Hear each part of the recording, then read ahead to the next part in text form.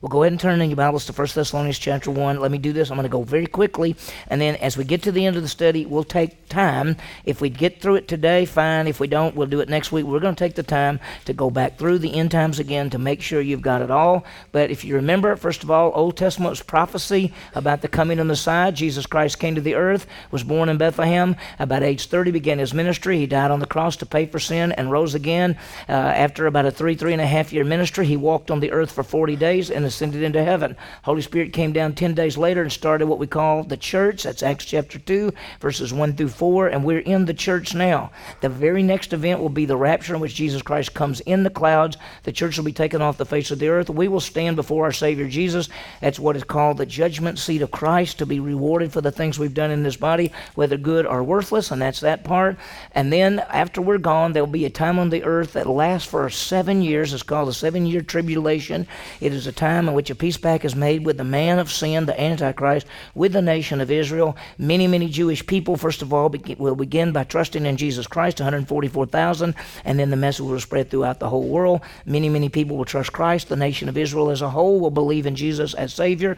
At the end of this 7-year time period, Jesus Christ will come back to the earth. We will come with him. He will come as the King of Kings, the Lord of Lords. Satan is cast into the lake of fire. Satan is cast into a big abyss. Then Jesus will rule on the earth with us and with the Old Testament saints and with the tribulation saints for 1,000 years. It's called the millennial kingdom. He will rule in righteousness and justice, as Psalm 2 says. At the end of the 1,000 years, Satan is released for a short time. There'll be a final rebellion and a battle called the Second Battle of Gog and Magog. And then there'll be a judgment time, which we call it the Great White Throne Judgment. And following that, and I don't know why the Great White Throne Judgment is not on this slide. It usually is. But anyway, after the Great White Throne Judgment, we go into the eternal state, in which there's a new heavens and a new earth and the holy city Jerusalem and all that. So that's the flow of end times. We've talked about that over a long time now, because many of our lessons, this is our 10th lesson, but they're all not a week. We go sometimes 2 to 3 weeks on a lesson. So we've been seeing this a long time. Toward the end, if you have questions or comments, we'll be able to do that. But let's think about our study. We have seen the flow of end time events. We've seen the various views of the kingdom. We've seen the various views of the tribulation. We've talked about Christ's first coming. We've talked about his second coming. We've talked about the rapture. We went back to Daniel chapter 9, verses 24 through 27, and we talked about the tribulation there. We've talked about the eternal state, the new heavens, the new earth, the great white throne judgment, the judgment seat of Christ. We've seen the charge to be faithful. So over these weeks, we've seen a bunch of things. In this final lesson, we want to see one more exhortation. It's going to be found in 1 Thessalonians. We want to understand the truths. We want to understand that as Ezra was to know the Bible, apply the Bible, and teach the Bible, we're to do the same thing. We're to know the Word of God, apply the Word of God, and teach the Word of God. And so that's the key. We're to know. Let's think about this. We're to know the end time events. We're to apply them because it helps us to be comforted, and we're to teach those to others so they can understand them as well. So that's what we've been doing. One of my heroes from the Bible is Paul, the apostle. It just so happens today, in Sunday morning, we're going to be in Acts chapter 9. In Acts chapter 9, this is where Paul, the apostle, believes in Jesus. Actually, he's Saul, the persecutor, and he trusts in Jesus Christ as his Savior in Acts chapter 9 this morning. We'll see that.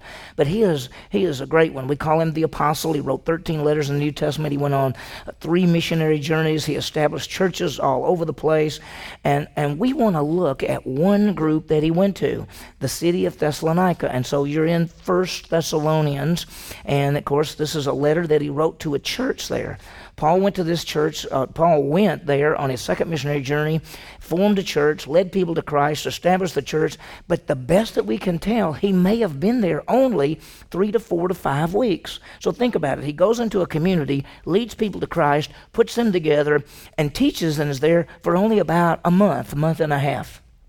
Now, if you were Paul and you had this group of believers, and they just started, and you just formed this church, and you're about to leave, what would be the truths that you would teach them? Well, one of the areas that he helped them to understand, I think we went through that, didn't we? Yeah, go ahead.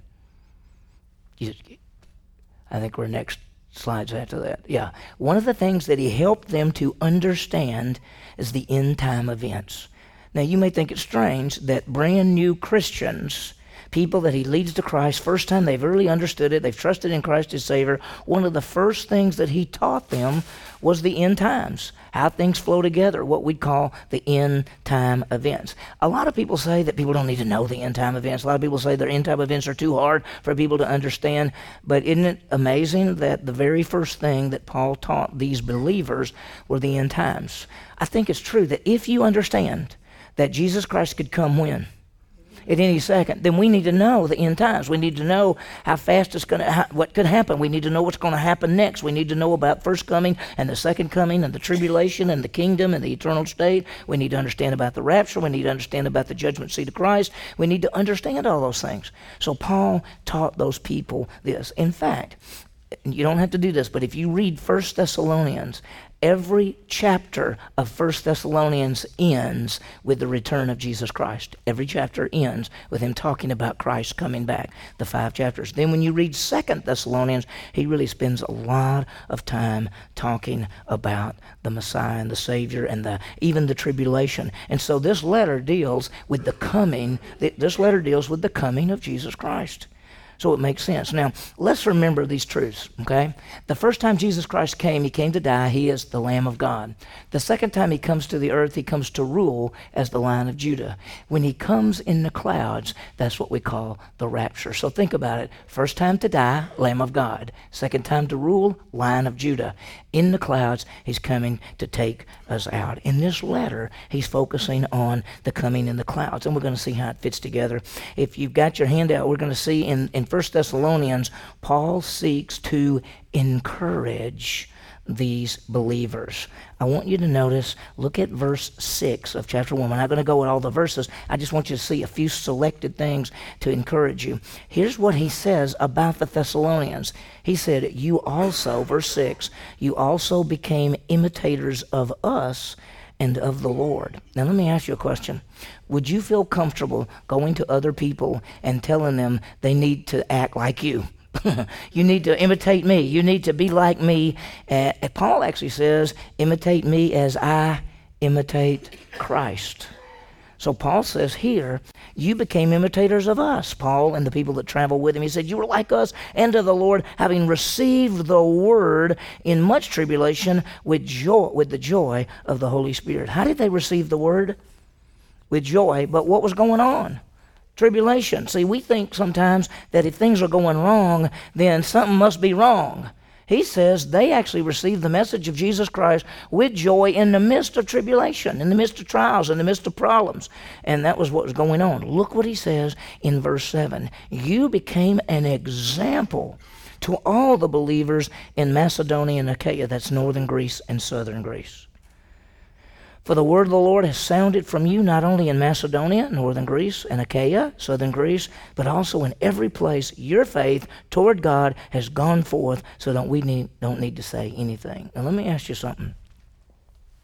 Wouldn't it be amazing if in this community your faith, your stand for Christ, your beliefs in the truth of the Bible, your grace message of salvation, your holding and living out the truths of the Bible went forth so that the word of the Lord has come out, that you're an example to all believers in this area, and the word of truth has gone out? See, if a small group of believers in Thessalonica, in a pagan world, could spread the message of Jesus Christ in that whole region, why can't we spread the message of Christ in this community? Now, if you say everybody's already got it, they don't have the message. There are a lot of people who talk about God, and there are a lot of people who talk about Christ. But when you get down to it and say, what do you think a person has to do to go to heaven? What do people say? Well, do the best you can, or try to live a good life, or go to church, or all kind of different things. The true grace message of salvation is unknown as a whole. We have that message. We must take that message in this community. Now, look what he says, because there's three things. Don't turn to that yet. There's three things that I want you to see in verses 9 and 10 that they did, and we're going to make application. Look what he says in verse 9. For they themselves report. He says, all these people tell us about what kind of reception we had with you, how it all worked, and how you, here's the first thing, how you turned to God from idols. Here's A. These people turned to God from idols. Now remember, when he came to Thessalonica, these people worshipped idols. Did you know in that part of the world that there were as many as 1,000 different gods, and that in every city there were different gods, and in every home, most every home had their own home god that they would make a little statue and put it, and they used that god to say, I'm going to protect my family. And there were gods everywhere. It says that when we came into the Thessalonians, it says, you turned to God from idols. They had worshipped idols, but when they heard the message of Jesus Christ, they trusted Christ. Look at the application. The truth is for us, that we heard the message of Jesus. We turned from trusting self. And you know, people say, well, we don't worship idols. I think we do. But think about yourself. What if you said, like I did, I think I'm going to heaven. Why? Because I've tried to do what? More good than bad. That's if you'd have talked to me when I was 19 years old, who was I dependent on to get to heaven? Me. So who was I really worshiping? Me. I'm saying, I can do this. I'm going to live a good life, and I'm going to do more good than bad. And when I stand before God, he'll say, good job. You did more good than bad. You get to go. And there are all kind of things we put our trust in. And so in the same way that he said, you turned to God from idols, our application for us, and I hope and pray that every one of us in this room, we would say, yes, we turn from trusting anything else other than Jesus Christ. And see, that is one of the keys. See, salvation is faith alone in Christ. Jesus is the Savior. We put our trust in Christ. People say, how are you saved? By faith. By faith in what? I've had people say, all you have to do is believe. And I say, believe what? And they don't have an answer. Have you ever talked to somebody and you say, what do you think you have to do to go to heaven? And they say, believe. And you say, believe what? And they go, well, believe. Believe what? There's an object of our faith. The object of our faith is Jesus Christ. He's the one who died and rose again. We're trusting in Christ for eternal life. So it says, they turned to God from idols. The prayer for us, and the great thing is that all of us in this room, Lord willing, we have turned from ourselves and trusting in anything other than Jesus Christ. Look at the second thing it says. They turned from God to God from idols to serve a living and true God. B, they serve the living and true God. That's what they did. That's why their testimony went out, because they didn't just believe in Jesus Christ and say, now I have eternal life. They said, I believe in Jesus Christ and I'm going to live for him. Look at our application. We also are to serve God. See, there's a big step and a big difference, and we've talked about this as a church many, many times, and that is this, that there are many people who believe in Christ as their Savior, and they're saved forever, but they don't live for Christ. They don't serve him. They don't have an impact. Does salvation cost you anything? It's a gift, isn't it? By grace you're saved through faith, not of yourselves. It's the gift of God. It's not of works, lest anyone should boast. So you can't boast. You say, I got the gift of eternal life. But what about service? Does it cost you? It costs you what, Susie? It costs you your life. And it says these people, not only did they turn to God from idols, but they were to serve a living and true God. What we need to do is serve God. Not only that you believe in him as your Savior, but you're deciding to live for him. That is the step that will change you. Now, we all say, okay, I trusted in Christ as Savior, and I'm born again. I was dead, now I'm alive. I was in darkness, now I'm alive. I'm changed, I'm a new creation in Christ. That's true. But that doesn't necessarily change your lifestyle. What changes your life and your lifestyle is when you say, from this moment on, I want my life to count for you. I want to serve the living God. When I wake up in the day, every morning, I want to say, Lord, my life is for you. So look at what they did.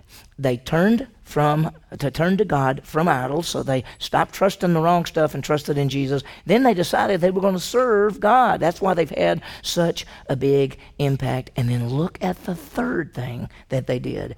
And to wait, this is verse 10, to wait for his Son from heaven. The third thing is they waited for Jesus to come. See, our application, we're to live our lives looking for the coming of Jesus Christ. See, that's what they did. They turned away from idols and trusted Christ. They decided they're going to live for Christ, and they're anxiously awaiting the return of Christ.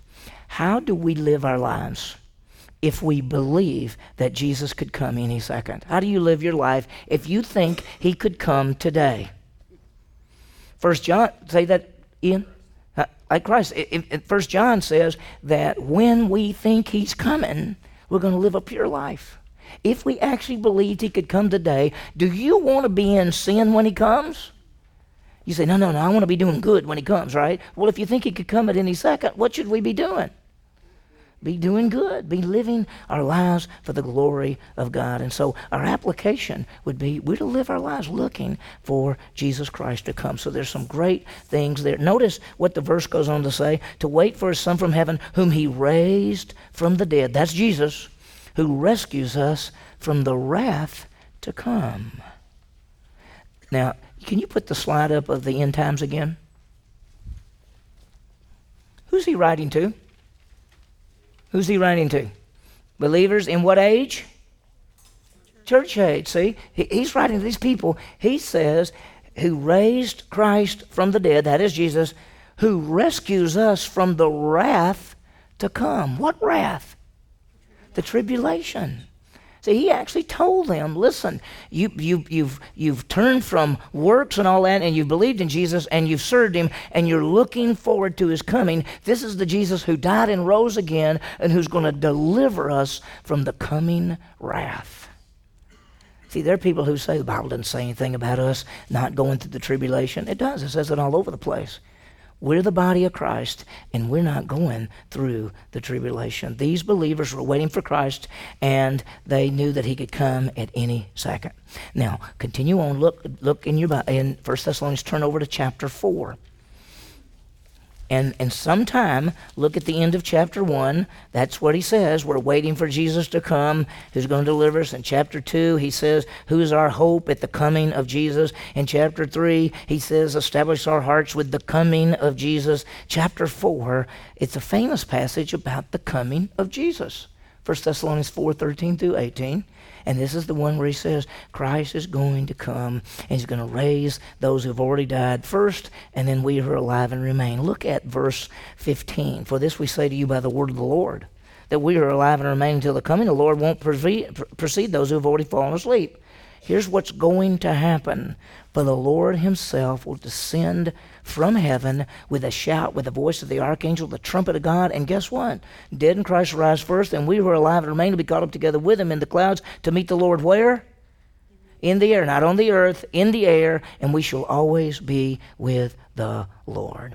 Do you remember this? We've already talked about this. This is the rapture. Let me ask you a question. Based on what we know from the Scripture, if Jesus Christ came right now, what would happen? What would happen? Okay, there'll be a shout, the trumpet, and what's going to happen? Okay, what does that mean? The dead in Christ will rise first. What does that mean? Huh? Believers have already died. Where are they? No, don't. Believers who have died are not buried. Believers who have died, to be absent from the body is to be present with the Lord. Where are their bodies? Their bodies are buried, but they are with the Lord. So when he comes in the clouds to get us, it says there'll be a shout, the voice of the archangel, the trumpet of God, and the dead in Christ rise first. What's he talking about? Their bodies will be raised. You understand that people who have trusted in Christ, who have died, they are with the Lord now, but their bodies are somewhere in the grave, somewhere.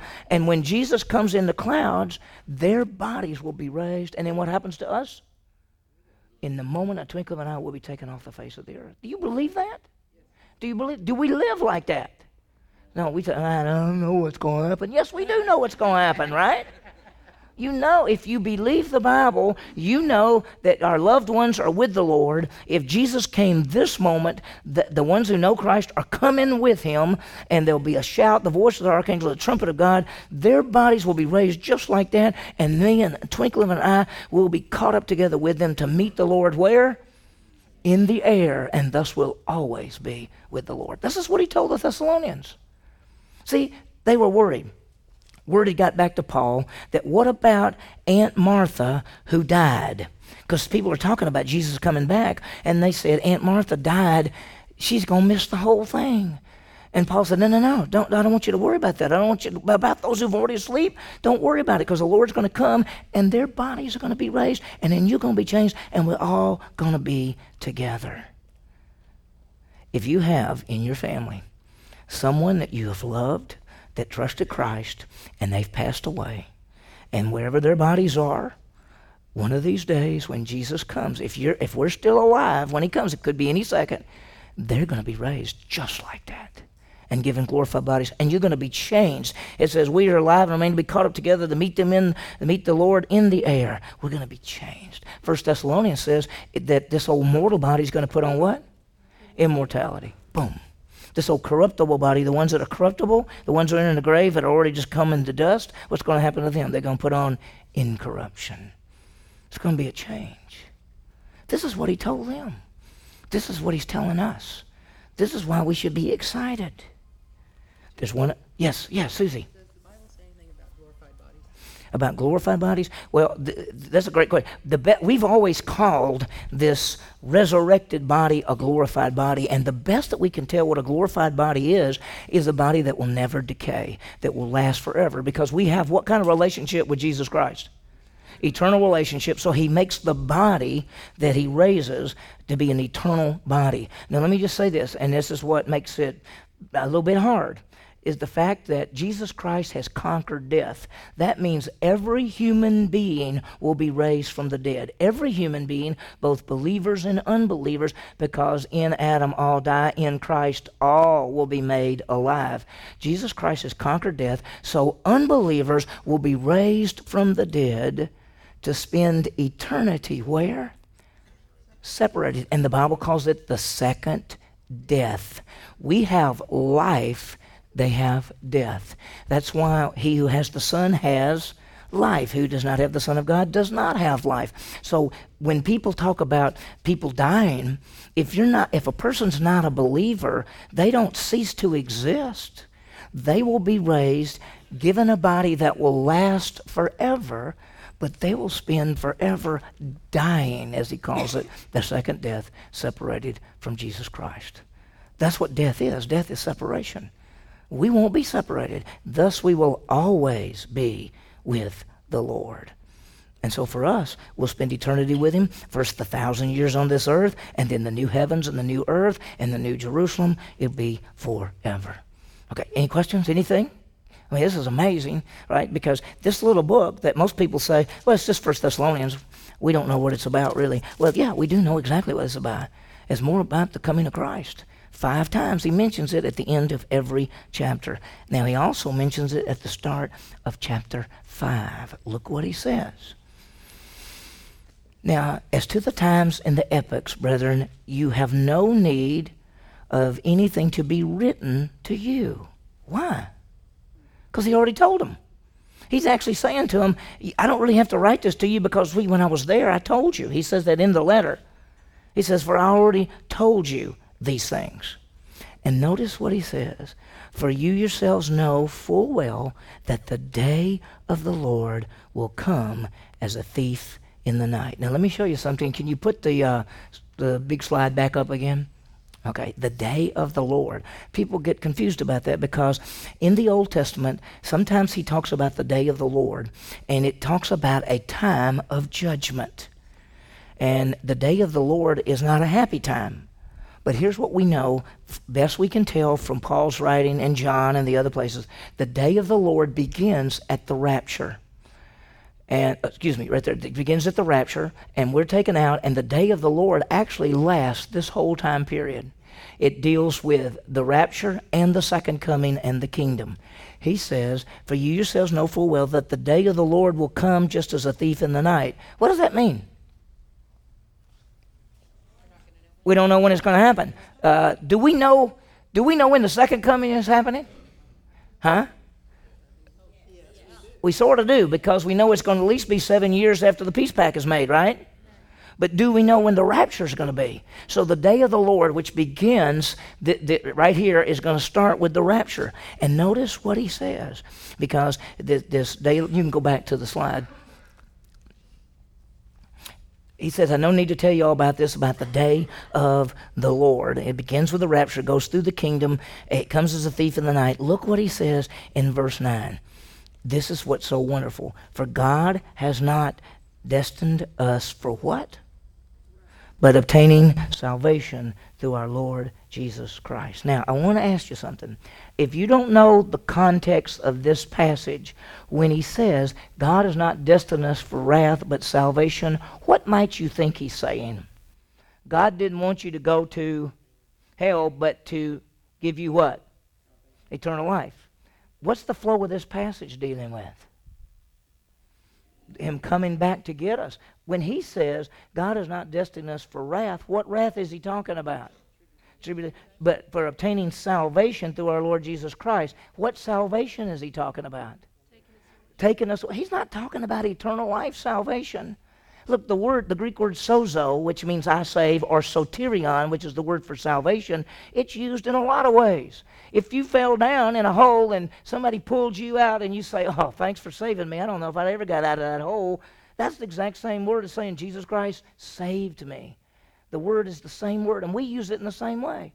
He said, man, I went to the store. I didn't have any money. The guy behind me said, here's $5. The guy saved me from having to go put all the stuff back up. So we know what he meant, what we mean when we say he saved us. We say Jesus Christ saved me.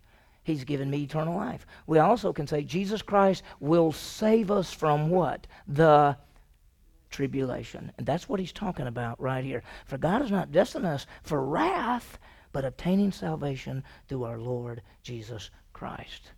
See, that salvation there is, I don't know, there's not a slide for that, is there? Or is there? Yeah, salvation. He's talking about a physical salvation. He's talking about a deliverance. That's why when you study the Bible, what is the thing you must always do? You must study it in its context. Yeah, because you can make it say anything.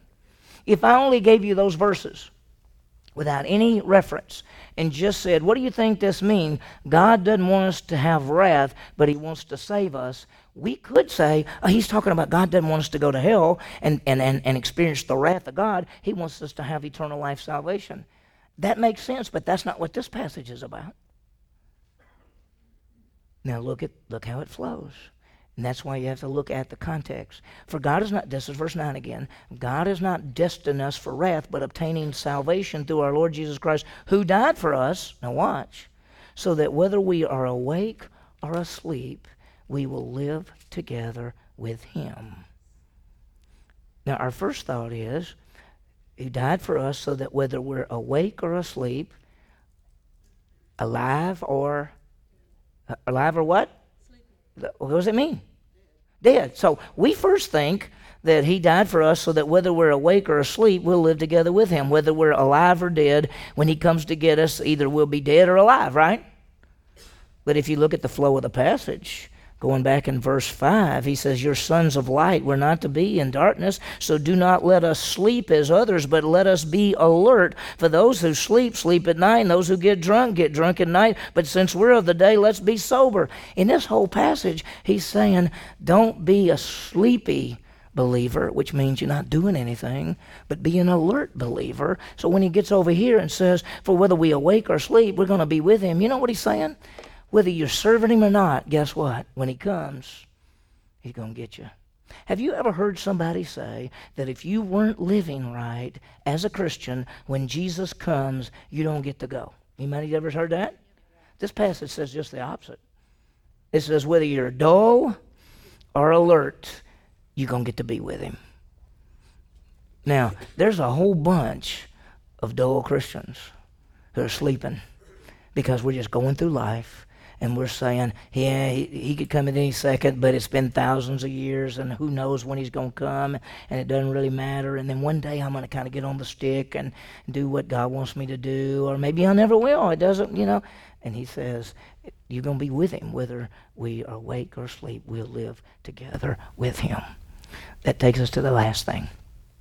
Look what he says in verse 11. Therefore, when you see a therefore, that is summing it up and giving us an application. Here we go. Therefore, encourage one another and build up one another, just as you are also doing. As we await Jesus Christ, and he could come at any second. And we're all excited about that he could come at any second. And he's saying whether you're on fire or not on fire, when he comes, you're going to get to be with him. So here's what you need to be doing. You need to encourage one another and build up one another. Encourage one another to do what? Do what? To serve, yeah. Let's think about this. How would you encourage anyone here today? I mean, we gather together, right? In fact, in Hebrews, he says, seek not the forsaken assembly of yourselves as manner some is, but come together so that you might encourage one another to love and good works. How do you encourage fellow believers when you gather together? Well, first be friendly and warm. Be friendly and love them. Love them and encourage them and serve and use your gifts and talents. What happens if you're using your gifts and talents? What might they do? They might go, boy, everybody around here is doing something. I better do something. Right? I mean, in our church, you got to put up a chair. I mean, you got to do something just to start with. If you're even a visitor, you got to put up a chair. All right? We should encourage one another and build up one another. 2 Peter says, I think we've got these verses. 2 Peter says, grow in the grace and knowledge of Jesus Christ. 2 Timothy 2 says, take what you've been taught, teach others. Hebrews 10:25 says, encourage one another to love and good works. While we're waiting for Jesus to come, and he could come at any second, we need to encourage one another. I was reading a book yesterday by this guy. It's called The Disciple Making. It's about disciple making, and he calls it the Disciple Making Pastor. But he talks about that most believers, and I'm not saying this is true about all of us, but he says most believers really think about themselves, and that when they come to church, it's not to give, it's to get. Because our culture says things like, what do you have to offer at that church? I went to church, but I didn't get anything out of it. They don't have a good enough this. And in our culture today, believers look at church as a commodity. What do you have to offer me? And I'll decide whether I'll go to that or not. When in reality, why are we gathering together? Why did we come together this morning? What, to worship who? Jesus Christ. Well, if you say I didn't get anything out of it, obviously you didn't what? Put anything in it. Yeah, I mean, that's what it's all about. We're coming here to say, thank you, Lord, you have saved us, you've gifted us, you've put us in a local body. We're here to encourage one another, serve one another, build one another up, look for the blessed hope and the glorious appearing. We want our lives to count for Christ. That's what we're supposed to be doing. Listen, let's don't be like everybody else. Let's don't do it. I mean, we got to start. We got to start over, and we've been going a year, and this church is amazing. Think about what's happened in the last year. It's unbelievable. It's beyond what most people even. I talk to people, and they say, "So your church just started yesterday?" And we start talking about it, and they go, "How is that even possible for what you do and what you have?" And so we don't want to be like everybody else anymore. We don't want to just go through life. We want to, as believers, to make such an impact that it'll say in the same thing. It says, you've had a great impact. He said to those Thessalonians, he said, you've impacted the whole region. You've become an example. The word of the Lord has gone out from you. That's what we want to do. So when we come together on a Sunday morning, we have come together to do what? To worship our Savior, be trained and equipped to serve Him, to reach out to one another, to build one another up, to encourage one another as we wait for the return of Christ.